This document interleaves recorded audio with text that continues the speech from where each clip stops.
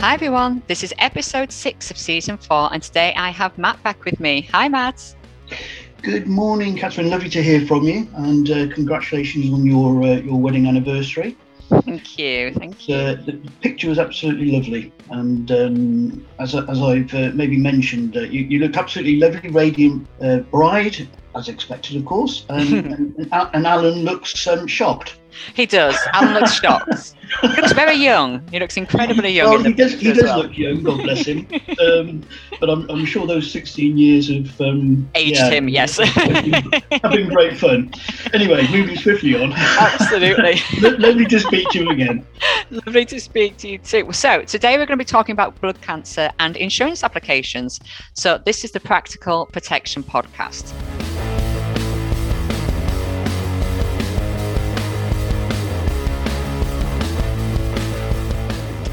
So for everybody that is sort of like joining in and listening, we've got a little bit of a background in terms of things like blood cancers, because I think sometimes we hear some of the terminology and we're not completely sure whereabouts it sits in the kind of like where it is cancer-wise. And then Matt's obviously going to help us to really understand the real sort of like technical medical side of things. So just some quick statistics, just to help sort of like put it into perspective as to how much you might speak to people with this condition, or these conditions even. So there's roughly 250,000 people that are living with blood cancer in the UK. And every year, this is quite a sad statistic, but every year 500 children under the age of 15 are diagnosed with a blood cancer. So as I was looking into this, doing the research, what surprised me is, because I know a lot of the main ones, there's certain ones that you do tend to hear more often than the others, but there are more than 100 types of blood cancer. And it's also the third biggest killer when it comes to cancers within the UK. So blood cancers, I believe, are generally split into sort of like 3 or 4 areas. So Matt, do correct me if I'm wrong. So we've got the blood cancer, which is leukemia, and you will have heard of things like chronic myeloid leukemia, which is known as CML.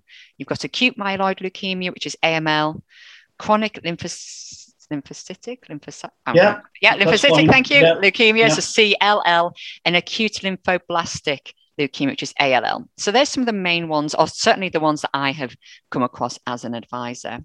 You then also have more the lymphoma side of things. And this is one that we've probably heard a bit more about, especially when it comes to celebrities and things like that. So you have things like Hodgkin's lymphoma and non-Hodgkin's lymphoma.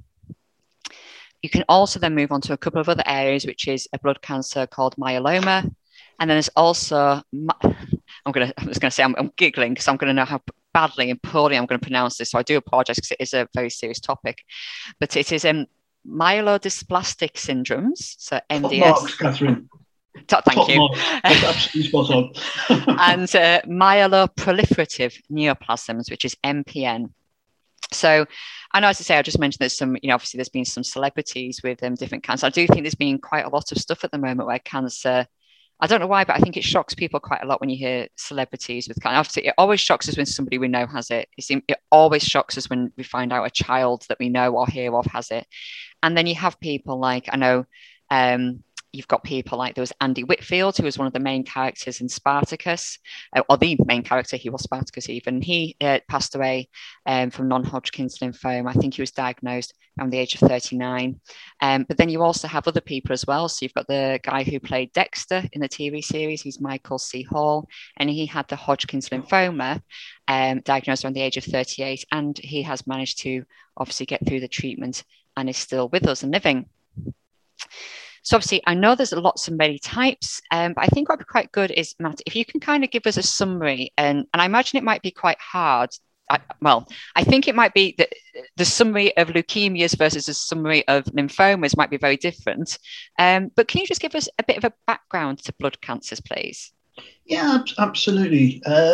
One of the things, in fact, if I can take a step back, Catherine, just for 30 seconds, is reading an article recently, and it really just builds on the numbers of people living with blood cancer. But recent statistics show that one person is diagnosed with blood cancer every 13 minutes in the UK. That's 110 people with a diagnosis per day and 40,000 per annum. which kind of underpins, I think, the 250,000 which you mentioned in your introduction. So it is a pretty common disease, and the whys and wherefores of why there has been an increase are quite frightening and quite stark, really. Okay. And a lot of the thinking is around the environment that we live in, with chemicals on agricultural land and various other cancerous or potentially cancerous leading substances in our daily diet. It's quite amazing. Nothing ultimately proved, by the way, there, but you can certainly see that it's something that's very much on the increase. Okay, sorry to digress, as always with me. No, that was good. Thank you. You've got three particular areas of blood cancer which you've alluded to: leukemia, lymphoma, and also myeloma as well. Now, these are all different subsets, if you like, of what's generally termed blood cancer. And really, the way that these are broken down in terms of clinical medicine, in terms of the doctors, is rather where they impact, and particularly with the terms acute and chronic, how quickly they actually spread. But as with all cancers, the cancers themselves develop from what would normally be cells in the body which uniformly grow, if you like, into mature cells and so on and so forth. And it's a slow progress and a uniform progress. But with cancer, when something goes wrong with those cells and they don't uniformly replicate, then that is when you will get a cancer. And that's the same with all types of cancers, and it's no different ultimately to blood cancers as well.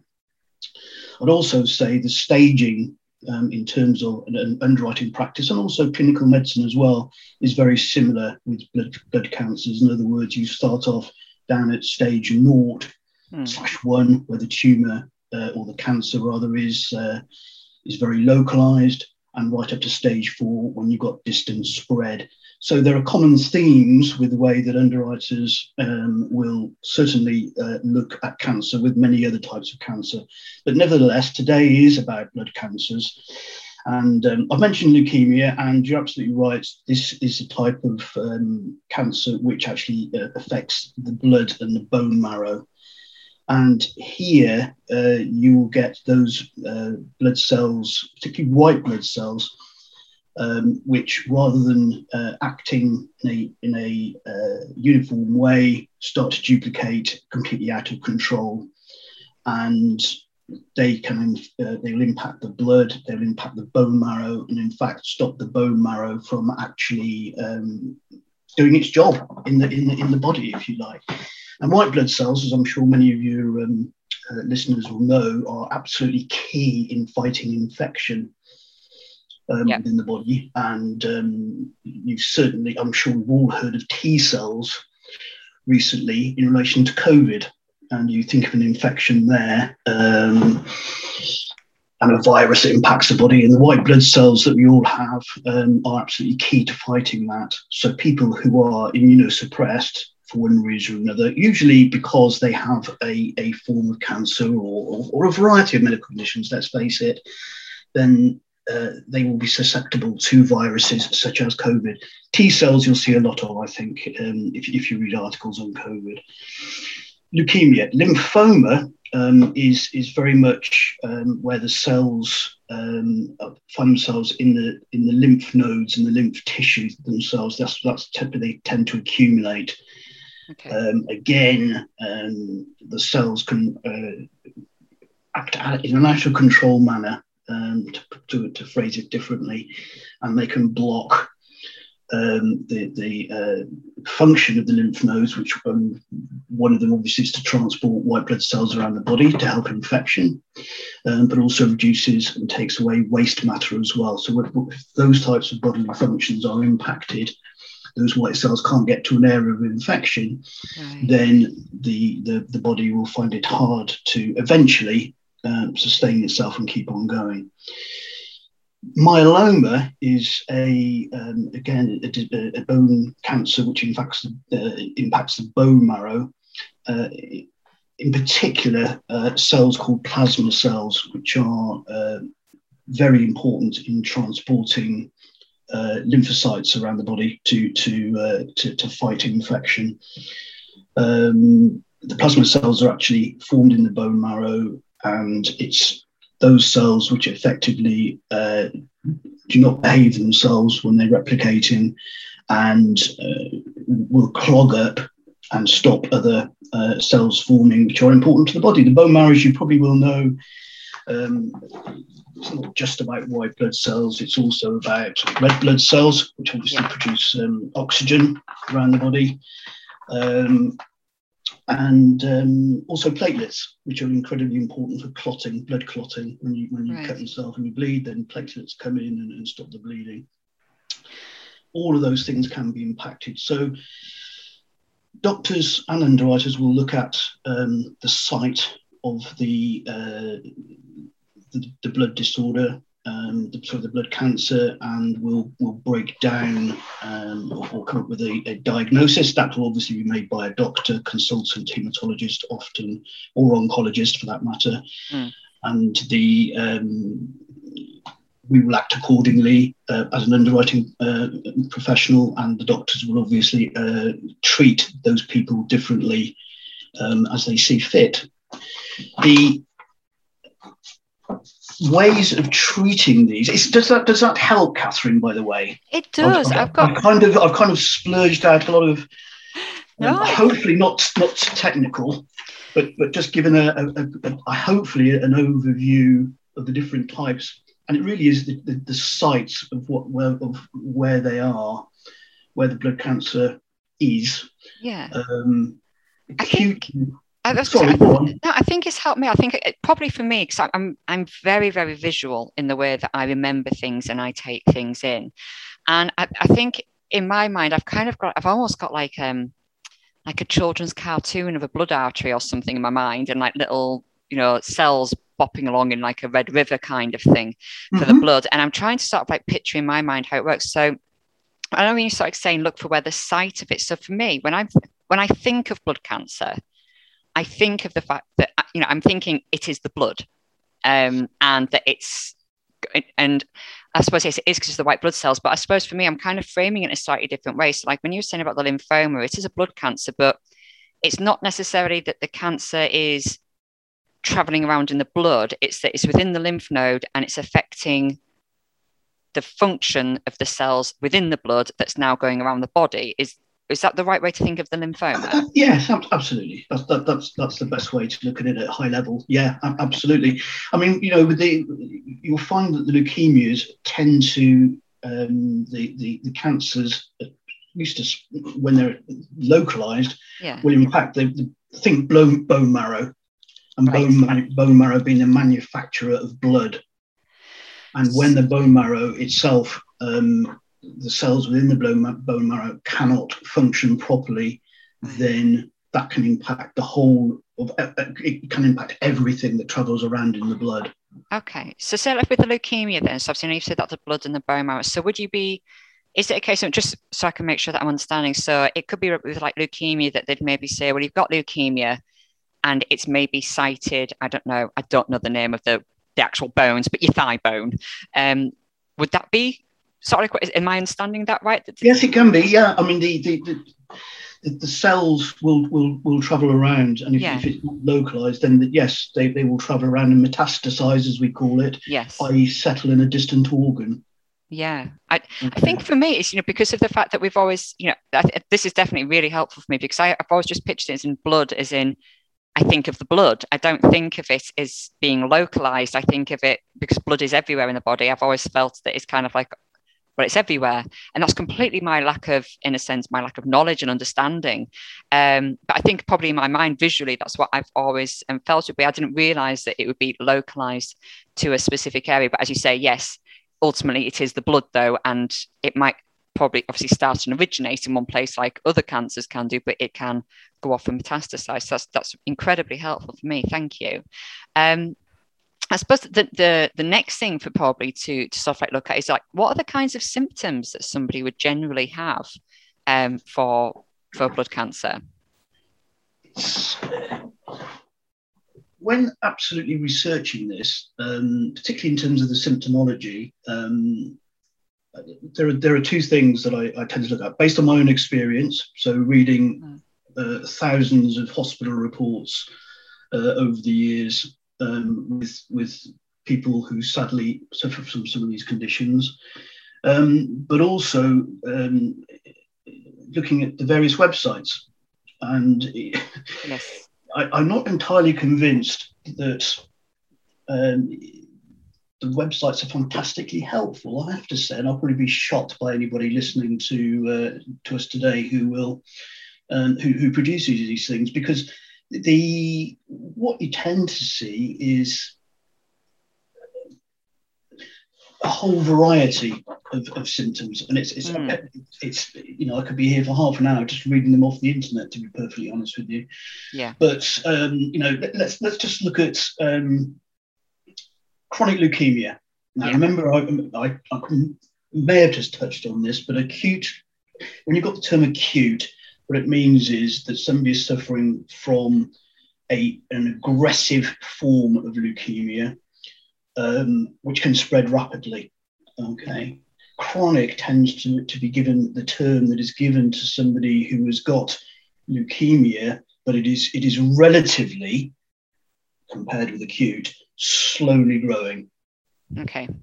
Okay, so there is a differentiation between the two. And I know some of the cases that I've seen, and in fact I think you've seen as well, Catherine, are these pre-leukemic conditions where they're not really ultimately sure whether it's going to turn into what they would define as a chronic leukemia, but there is certainly something abnormal in the blood that could and may not turn into a cancer. And those are very frustrating cases, of course, to try and underwrite. And from a clinical position, then it's a wait and see type scenario. Take bloods every year and see if there's any change where then the clinician has to get involved and treat. In terms of, chronic leukemia, let's take those. So swelling of the spleen, liver, and lymph nodes. Yep. Lymph nodes and cancer, I think, are pretty well known. They have lumps and bumps, particularly in the armpits. Some kind of blood cancers, the lymphomas, swelling in the neck. And in fact, a very good friend of mine, I remember before she was even diagnosed, came to me and said, there's this lump in my neck. What do you think it is? And I said, well, don't know. Could be something, could be nothing. Yeah. And eventually it started to grow quite quickly. And in fact, she was diagnosed with non-Hodgkin's lymphoma a few months later. Still with us, thank goodness, I have to say. Only speaking to her the other day. Anyway, so if you're looking at leukemia, bleeding and bruising, there's I think, a classic that maybe a lot of the listeners will have read about or heard about. But really, when you've got a kind of acute, it's long. It's a long old list: a fever, lethargy, bone pain, muscle pain, anemia, shortness of breath, heavy bleeding during menstruation. I think if we spent a lot of time thinking about some of these symptoms, I think we'd be down the doctor or being extremely worried all of the time. But I think for me, and I share this with friends and family, is knowing your body, what's normal for you. Yeah. And if colds and coughs and shortnesses of breath continue more than a few weeks, then seek help. Or get a second opinion.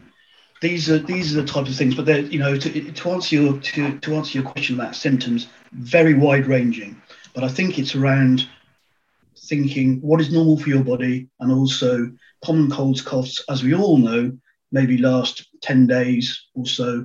But once you get to 2 or 3 weeks, certainly 3 weeks, then it's time to ask a doctor or a medical professional for their advice.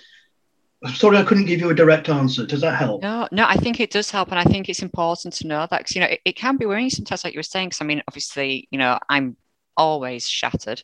I bruise horrendously as well, but that's because of something else. It's because I've got the hypermobility syndrome, so I do bruise incredibly well.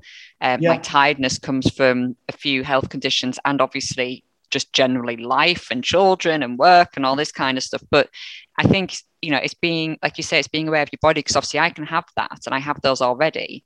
So, there could be that thing of sort of like thinking, oh no, I've got all these things and these are signs, I should go get checked. But then obviously they're my normal, but then also being very vigilant, because even though they're my normal, if it was suddenly more so, absolutely. That's also just, to not be sort of like complacent with it. And and I think a big thing, and I'm sure a lot of the people who are listening will be aware of this, is obviously I think a lot of people over the last year or so have really put off going to the doctors.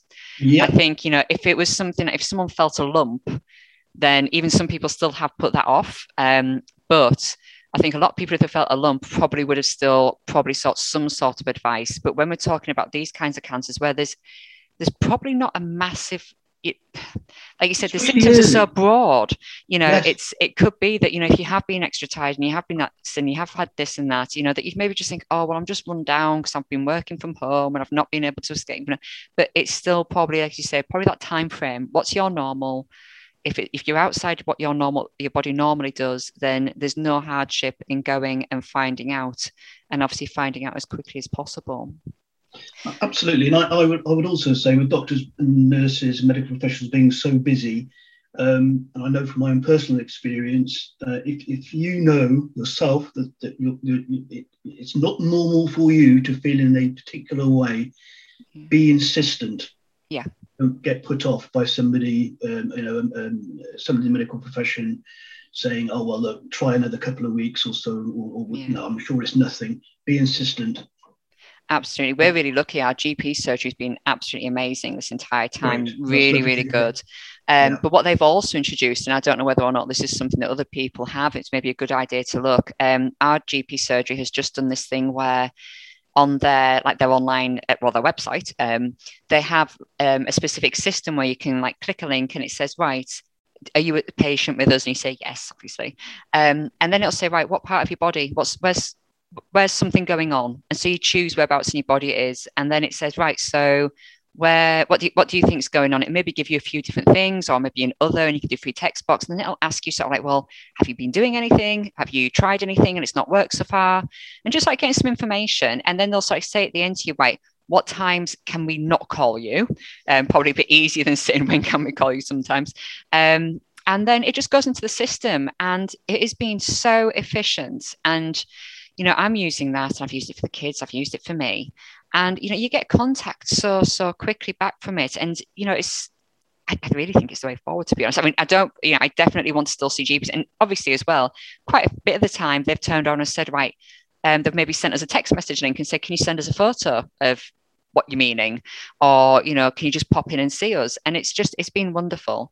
And I think if you are uncertain and you're worried about maybe being a pain or something, maybe see if something like that is available on your doctor's website, because I think it's incredibly useful. And also as well, do always double check, and if you're an advisor or anybody who's working with people and they are your clients, potentially remind them about those value-added services. If they potentially do have access to some of the support services, whether or not that's speaking to specialist nurses, whether or not that is getting the remote video GP appointments, anything like that, it could really help somebody. And it might just encourage them. Doing something like that might just encourage them to do it, rather than them having to wait to go to the GP or feel like they're wasting the GP's time.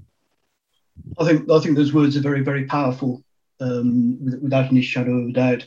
I think, those systems are useful. Yes. And if I go back to, touch wood, I've been okay for the last at least 10 years anyway, but either which way, if you go back to the old days when you went to see your GP, the first 5 minutes, if not longer, were about the GP asking about your symptoms. Yeah. What that actually does is triage that appointment, doesn't it? Because the doctor, if they do need to see you or speak to you, will already know what the problem is, or the potential problem is. Absolutely. And also gives them time to think. Yeah. Being presented with a load of symptoms immediately, that's a blooming difficult job, and I know GPs do a fantastic job, but that's pretty damn difficult. If you've got you're going to phone up Mrs. Smith at 9 o'clock this morning, and she has A, B, C, D, then actually that does give the GP a little bit of time to think about what the issue might be and the poignant questions to ask. So I think it's a form of triage, as I call it as an insurance person, and I think it's great. And I think the more doctors introduce that, I don't know if our doctors do, I have to say, then it will help doctors and patients and the NHS to no end. Well, I do think it's brilliant. I do think I confuse them though, because I am somebody like I do sort of like I do Google, and obviously I work in doing quite a lot with terms of medical conditions, and I'm also obsessed. And I know it's going to sound terrible, but loads of people go, I got really obsessed. I don't know why. In one of my pregnancies, my middle child, I got obsessed with watching the show Dr. Pimple Popper, which for most people is obviously absolutely vile. But I got obsessed with it. And I happened to have it on the other day, and I have absolutely diagnosed my dad with a skin condition. And with my eldest, he's had a little bit of something going on. I was thinking, I know what that is as well, because I saw that the other day on the show. And I don't use the technical terms with the GP, but I'm like watching what she's sort of like saying. And I'm like writing symptoms going like, well, it's this, and it's about the size of this, and it's presenting itself like this and all this stuff. And obviously when they look at it, it does say mother is Dr. Catherine Knowles in the system. They'll ring me up and they'll go, are you a doctor? I'll go, no, I am not. I'm sorry. I just write a lot of notes and things. And you see how doctors talk to each other. Yeah, so it's and therefore you're going to. I do exactly the same, Catherine. So don't absolutely. We can laugh at ourselves really, but it's. I hope it helps the doctors. I do really feel though that sometimes I may be thinking honestly, but no, I think I've been helpful so far. I'm just going to convince myself that I've been helpful. I'm going to internalize that I was helpful and not think about being very unhelpful or sort of like an intense parent. But in terms of the blood cancers, then the next bit. So, what are the kinds of treatments that you would usually expect? When we're talking bone marrow, and we're talking the disease has advanced in countries near the way, you'll have heard of bone marrow transplantations. Yeah. And also stem cell therapies that are more common these days. And really, that's a stem cell is just the main body. It's a cell, but it can turn itself depending on its makeup to any type of cell. So, in other words, it will help the bone marrow rejuvenate. Put in simple terms. To be honest with you, you can have many types. You can have chemotherapy, which again is very, very common. Sometimes you can have radiotherapy as well if there's a distant part of disease that needs cancer, that needs tackling.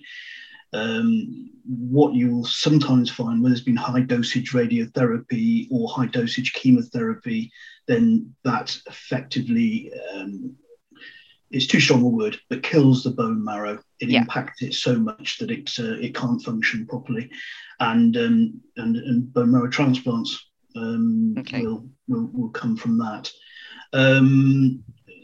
So really, you're looking at the standard forms of cancer treatment from years ago, but you're also looking at immunotherapy as well, which is another type of therapy which hits the news a lot these days, which effectively just stimulates the body to produce a much more positive, widespread immune response to actually attack the cancer.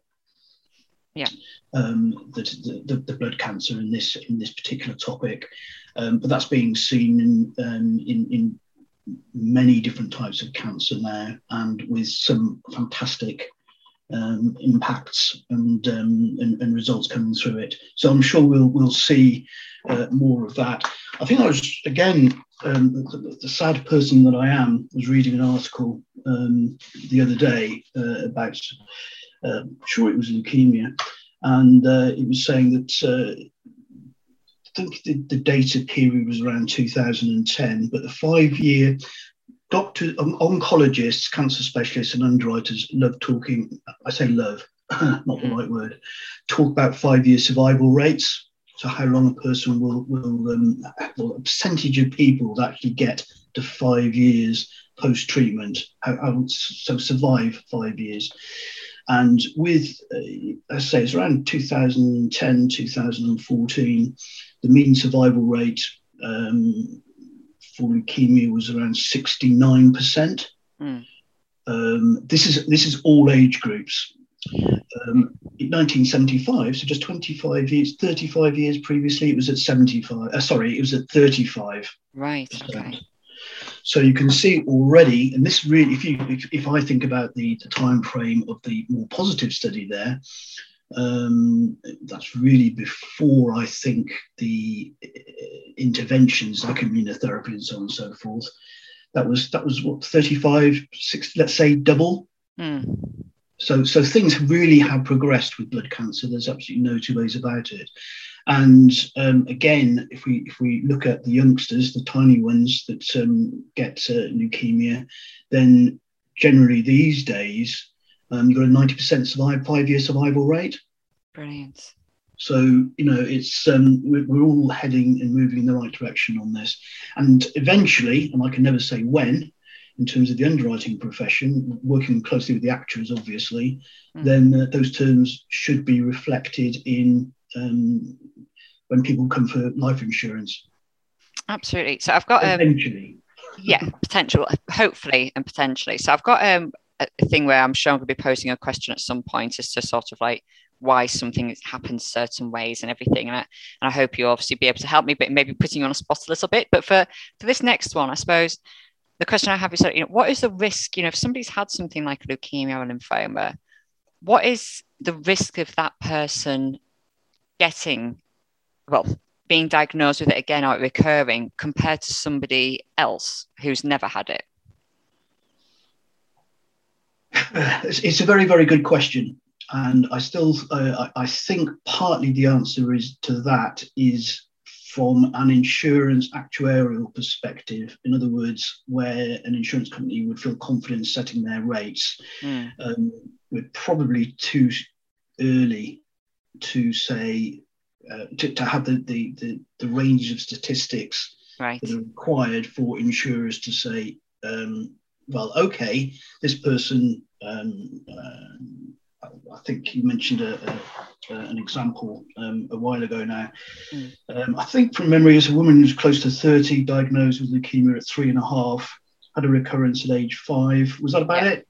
Yeah, that's the one that I was going to chat about next. I'm sorry. Go on. That's all right. No. So I think to answer your question directly, and me digressing whatsoever. As always, the statistical basis in terms of the numbers, absolute numbers of people surviving for a significant period afterwards, are not there yet. Okay, yeah, I understand that, because obviously as well, I do appreciate that insurers have to go off statistics. It's part of the basis of all underwriting and actuarial work. There we go. No, absolutely, yeah. But so with this one, it was somebody that I was supporting a little while ago. It was a woman. She was close to 30, and she'd had acute lymphoblastic leukemia at 3.5 years old, and it recurred at age 5. And what I found really difficult with this one is the fact that I could get her life insurance on the standard market. It wasn't, obviously, a very long time ago.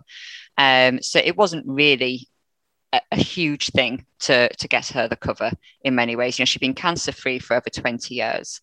But the problem that I found with it is that I couldn't get critical illness cover for her. And I found that very, very frustrating. And to be honest, I got a bit annoyed about it as well. And the reason being is that there was this steadfast rule. If you've had, the leukemia twice, that's it. You are never having critical illness cover. And it felt incredibly harsh. And that was, basically, we only had, I think, a couple of insurers that were kind of okay-ish to maybe consider. And then once it was the fact that we said, it happened again at age 5. So it was a year and a half later than the first time, over 20 years since she'd had it. Even when she's in her 60s or in her 50s or whatever, she will not be able to get critical illness cover based upon the current rules. And I just don't think that's fair. And what I'm saying about asking about the recurrence side of things. I mean, I appreciate that everyone's individual and there can't always be, complete, there's there's got to be rules, and sometimes there'll be cut-offs and things like that. But it does kind of feel like, surely you'd maybe think, well, after 20 years, is she at any more risk than someone else?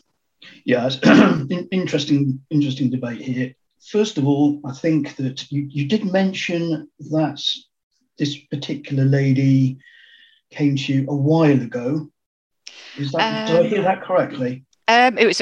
I think it was either last year or the year before. I've kind of lost 2020 in my head, so I'm not sure if it was last year or the year before. Okay, well, in which case, for me, being very much a wrinkly, that's yesterday. So my take on the particular rule that you mentioned around if somebody's had a reoccurrence, they can never have. It's critical illness that you had the problem with, isn't it? Yeah, it was just life. Life, as I say, wasn't particularly an issue because it was just a case of finding the right insurer. That some of them are still a little bit so-so, but the majority of them fine. Yeah. But yeah, it was the critical illness cover, and there was just no movement whatsoever. Yeah, my view, rather like a few of the case studies that we've talked about over the year. Is that given the particular circumstances, I think that rule is kind of irrelevant. Yeah. And also, I don't think it can really come into specifically that rule can't really come into a case like this, where you're looking at a 3.5-year-old, I think, and recurrence at age 5. I mean, my goodness, that's such a long time ago. Yeah. And also the treatments weren't the same. If I just go back to my dreaded statistical 35, nearly 70%. Yeah. I appreciate we're talking critical illness here and not life insurance. But those statistics certainly tell you something. And I would have thought that you should be able to get critical illness cover. You might get a cancer exclusion. Yeah. But you should certainly get critical illness cover. And I find it a little bit baffling, to be perfectly honest, that in those particular circumstances that you mentioned, that it wasn't available. Yeah. That's all I can really say to that. It does seem ludicrous. The reoccurrence of cancer is kind of irrelevant. Within the context of this particular case. Absolutely. So, yeah, I'm sorry. Again, it's not the first time that you and I have had a chat about something similar. where these things cannot be done. It's really interesting. There are statistics that do show reoccurrences a long time later. And they are quite high percentages in insurance terms, not in clinical terms, yes, but in insurance terms. That can be very interesting as well, by the way. I am speaking to somebody at the moment in a completely different condition set. And what's strange is that, obviously in terms of what the GP is maybe saying, the GP is saying it's quite a standard, it's quite a normal thing, not to worry about it. It's kind of like a secondary symptom, secondary condition to an initial one. Yeah. The GP says that, and the problem is that obviously as an advisor and you're on the front line and you're speaking to the underwriters and the insurers are not going to see it in the same way. And that is really, really hard. But it's probably similar with something like this though. I've just done a little bit of a divert there as well. But yeah, so with this one, I just find it really interesting. It's something I did a piece recently. It went out in Money Marketing with some of the work that I've been doing with different people about the concept. I know it's definitely available in France, and I think it's in Belgium now as well. And for some reason, I want to say Australia, but I'm not sure if I've just made Australia up in the grand scheme of things, about a person's right to forget that they've had cancer. And that's something that is done definitely in France and in Belgium, where after a certain amount of time, they don't need to tell insurers that they've had cancer. And I imagine that underwriters listening to it and actuaries are absolutely recoiling in terror at the thought of that and just going, no, Catherine's gone too far now. We're not going to kind of thing.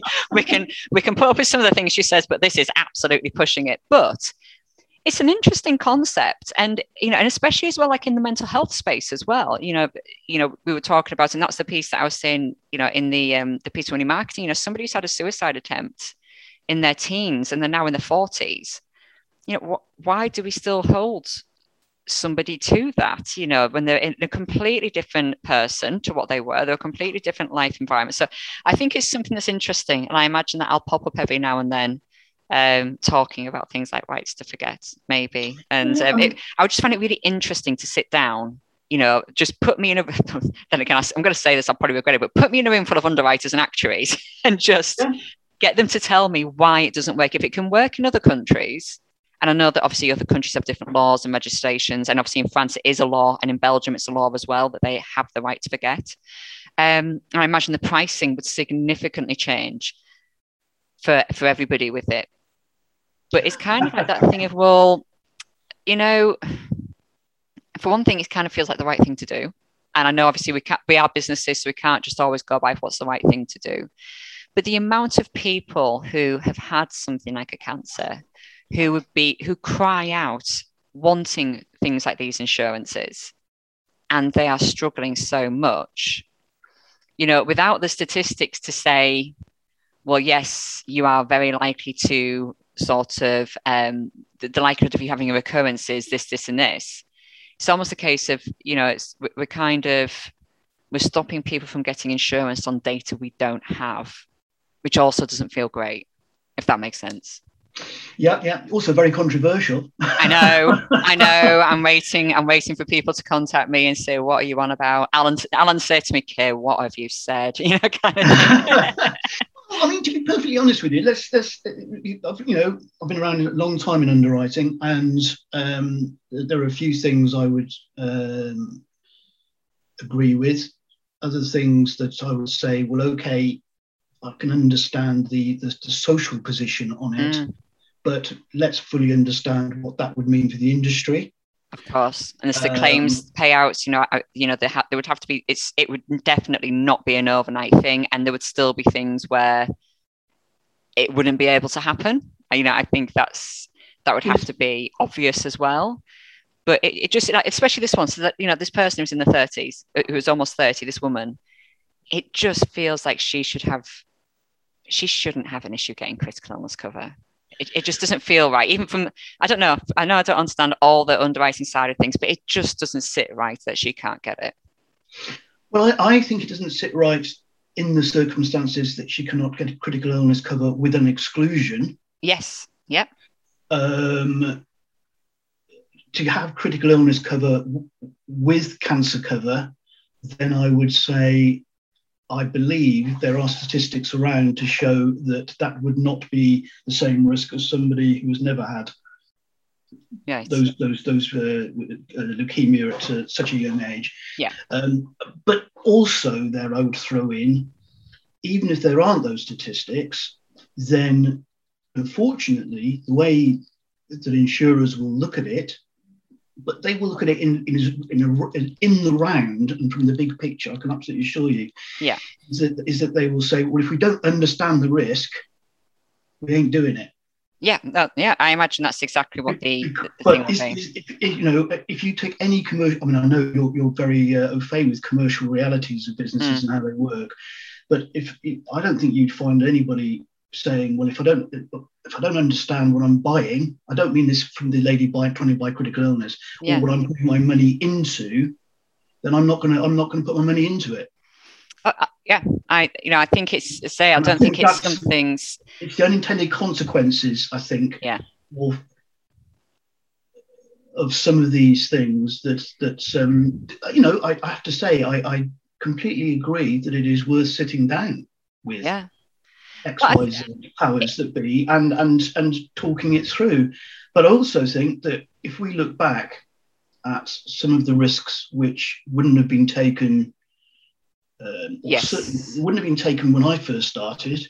Yeah, well, a perfect example would be something like people living with HIV. Absolutely. Picking the words out of my mouth, I know that's something you feel very, very strongly about. Then, the insurance industry does move on. And does, when they feel comfortable with the risk they're looking at, then they will they will write it. They will offer cover for it. Yeah. So I think some of these areas. I mean, it's an interesting thing, Catherine. I'll throw this one at you as an advisor. Yeah. Again, I work on the fringes of these things, so you have to excuse my ignorance here. But one of the things that seems to be banded around in the press an awful lot is that people think that insurance is too expensive. Yes. Particularly critical illness insurance. Absolutely, and the price is only going to go up if it's if there's a right to forget in there as well. So if we're going to cut out critical illness in terms of people disclosing history of cancer, and there is another important factor in this, but I won't go into it for the sake of today. What will that do to the basic price? Yeah, you'll hike it and hike it and hike it, and nobody will then buy it. Exactly. Yeah. So are we throwing the baby out of the bathwater here? Yeah. I'd love to be part of that room, Catherine. The thing is, it'd be fascinating. So, I'm not saying it's, when I say these things, it's not me saying, oh, we need to do this tomorrow or anything. I think what we need to do is, we need to watch what France and Belgium are doing and the statistics that they see and things like that. And, maybe sort of like cancer is something where I say maybe that's possibly a bit too much of a push at the moment based upon data and stuff we have. I do think the mental health side of things, though, we could certainly, mental health side is a very good one. I would hate to think that somebody who would, I can't remember exact wording of the example that you gave around having thought about suicide or tried to commit suicide 30 years ago or 25 years ago. I would hope that most insurers would look at that on a well, yes, he has completely changed his lifestyle, and that was down to, I don't know, late adolescent confusion or exam pressure or something like that. Yeah. And they would look at it and treat it as anybody else. Yeah, you would 100%. I think that particular example. Yeah, no, absolutely. I think a lot of the time insurers are like that. I think the times you can have sometimes things though where, no matter what, obviously we are asking people to think about something that happened a long time ago, which is obviously not a positive situation for some people. I always think some of the ones that stand out for me as well, though, yes, it is for people who maybe have other, strong mental health conditions as well. I know we're completely going off on a tangent here, but just now that I've started, I'll have to finish it. But still, like somebody with borderline personality disorder or bipolar disorder could well have had multiple suicide attempts before they were diagnosed, probably in their teens and medicated. And again, that would stay with them. But obviously, as soon as you start getting to multiple ones, you might find with some insurers that as soon as there's 3 suicide attempts in the history, then that's an absolute resounding no, regardless of timeframes. And again, it kind of, I'm sure there's some people again who'll be listening thinking, well, that makes sense. But again, if we were, and it does happen, we speak to people a lot who have had this and they are a good 20, 30 years later, and it's still stopping them. And it feels like it almost feels a bit like a punishment. And it's kind of like, it almost feels a bit like a punishment because there wasn't enough mental health support services when they were a teenager, and them getting that sort of like the medication and everything that they needed. But anyway, that's probably a podcast all unto itself. Maybe that's it. Maybe we need to do a podcast, a bit of a round table. I can't imagine that there's anybody in underwriter or actuarial world, bar you, Matt, who would put themselves forward to have that kind of a debate on the podcast. But if you do want to, get in touch, because I think that would be an incredible one and a bit of a right to forget podcast. Yeah.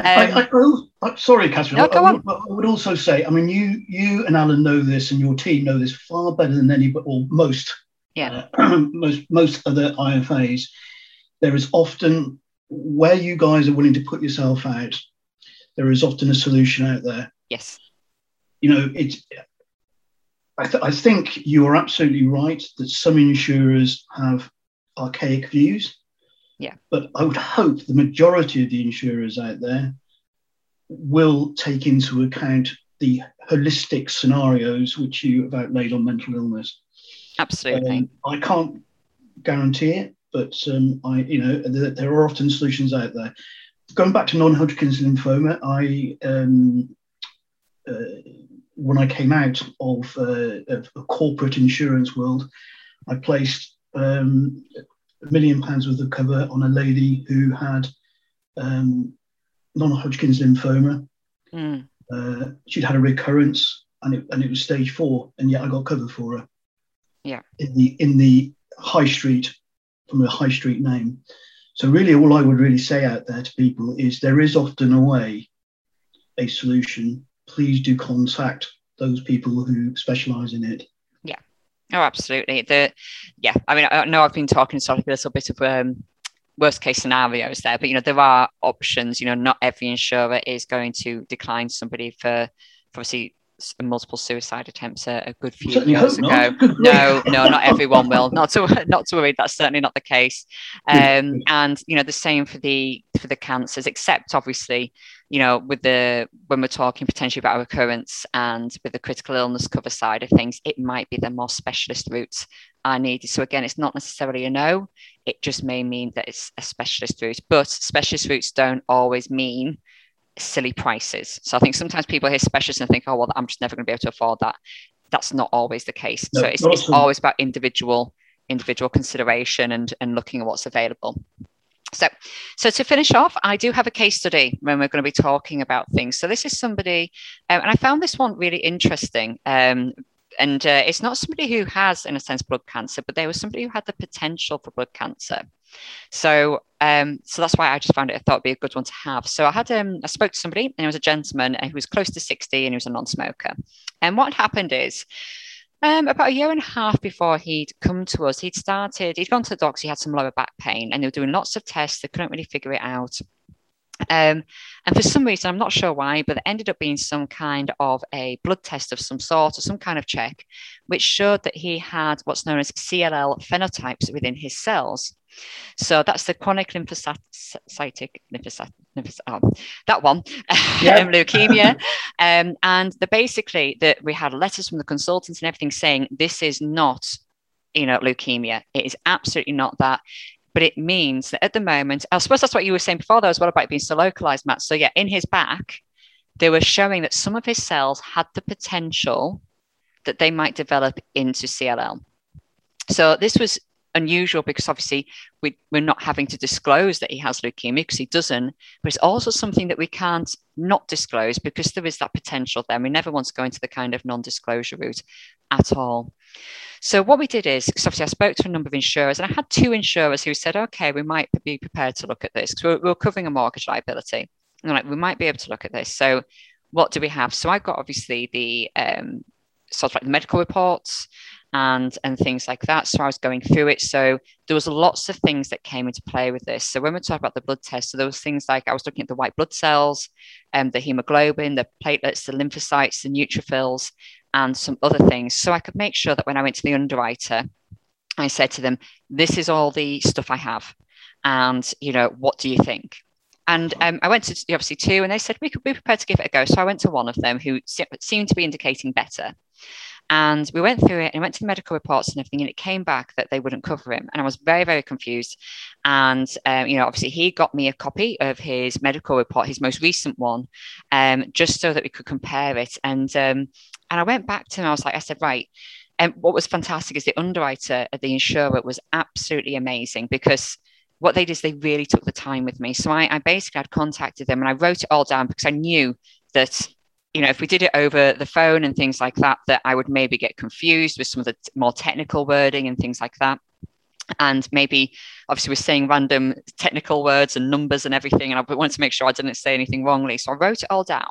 And I just sent an email through and I was like, look, completely respect the decision. I'm not, going to be challenging, but I am confused because from what I can see, I had all this information and now I'm from his previous blood test and his most recent one, I've got all of this and I'm looking at it and actually these 2 figures seem like they're better and things have improved. So I'm confused as to why it's changed. I'm sure there's obviously you've got reasoning for it and can let me know why. And what was brilliant is the underwriter came back with almost like an essay to me, but really informative and helpful and said, right, okay, really appreciate you've gone through all this. And they were saying, right, well, you can see this and this. So this is increased over this time. This is decreased over this time. Well, for us, when we're looking at it, we actually see this change here is whilst that one looks a bit favorable, that one actually to us doesn't seem as good, even though it kind of you might think it looks better. So we kind of went backwards and forwards a little bit like that. And they gave me this really, really clear explanation, which was brilliant, because it then meant I could go to the person, to the client, and say, right, this is what they've said, but let's go to this other one, this other insurer that we had as a potential. And what was good is that we went to the other insurer, but we were able to say to them, right, this is what it was like then, this is what it's like now. What do you think? So before, obviously, we do all the application forwards and everything like that, we got them to have a look at it. And they said, you know what, even with that most recent one, we can cover this.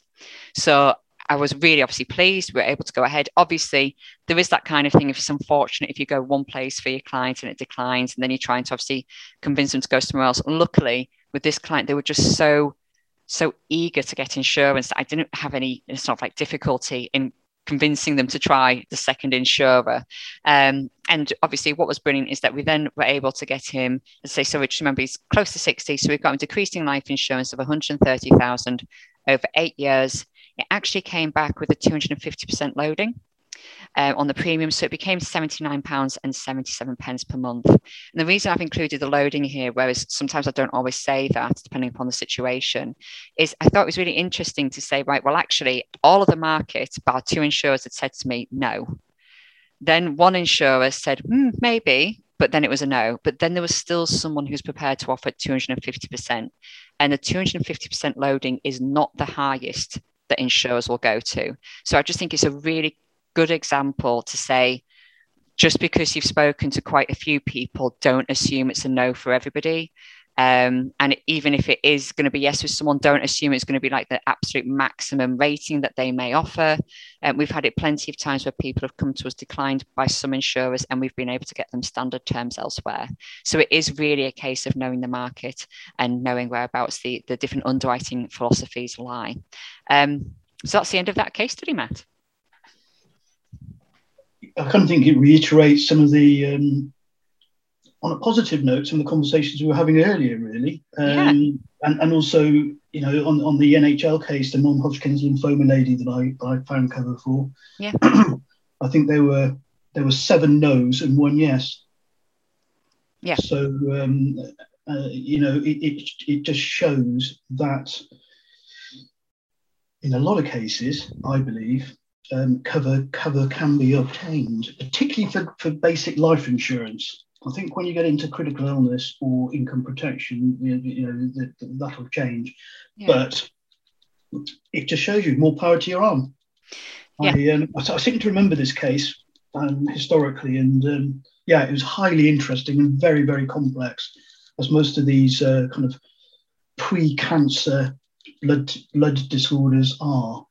And I absolutely guarantee that a consultant medical opinion was sought on the case. You know, it's not something that an underwriter, even after 40 years, would look to try and decipher without another view.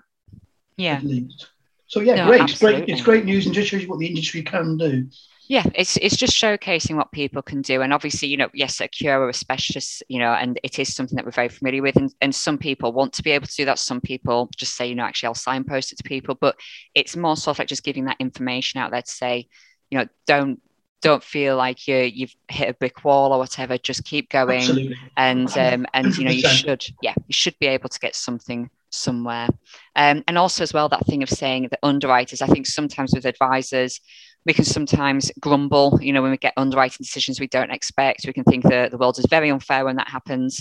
But, you know, with a bit of respectful conversation with an underwriter, a lot of the time, you can learn so much, incredibly learn a lot about a medical condition. It helps you going forward with that client and future clients. It builds a good rapport with the underwriting team as well. And you know, they are an incredibly useful resource when it comes to the knowledge of these things. So we're at the end of the podcast. So thank you so much for joining me again, Matt. It's been brilliant to have your insights and for us to go a little bit controversial for a bit. I think that's the first time we've gone controversial on the podcast. Yes. I'm looking forward to see what people say. There is nothing wrong with being controversial, I don't think. And it's good for the underwriting fraternity to be asked why. Yeah. No, absolutely. And nobody grows.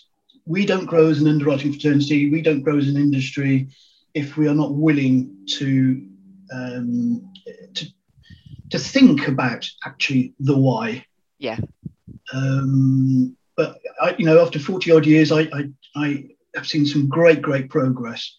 Yes. In underwriting terms out there, and long may it continue. I am sure it will, and hopefully maybe in 10 years or so, or whatever. I'll just pick that number out of the air. Some of your concerns, you were saying, why was I worrying about that?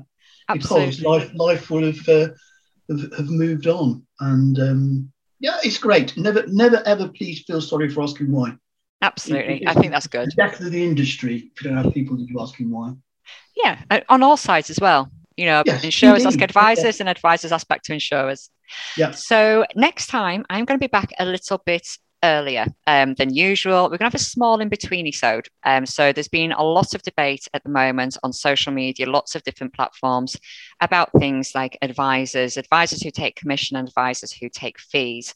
It's not an episode where I'm going to be doing debates and things like that. I'm just going to be talking about the way that the different options work, the positives, the negatives of both options, just so that anybody who isn't sure about how different ways work can listen in and find out.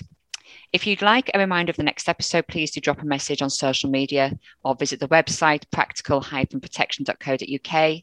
As always, don't forget to collect your CPD certificate through the website or via Octa members who are the sponsors for the website. And I'm incredibly proud because I've just figured out a way to automate the CPD certificates to go out and people request them off the website. So I think Lindsay, who does a lot of the editing and a lot of the marketing side of things for me, I think she's absolutely bouncing off the walls, so excited that she doesn't need to keep going in and doing sort of like, she loves emailing people. She really loves chatting to people and emailing, but obviously we're getting quite a few in now, and now it's all automated. It just means that she can focus on properly chatting to people rather than doing the certificates. But thank you again, Matt, for your time today. Absolutely no problem. Lovely to talk to you again. Lovely to speak to you. Speak to you soon. Bye. Bye.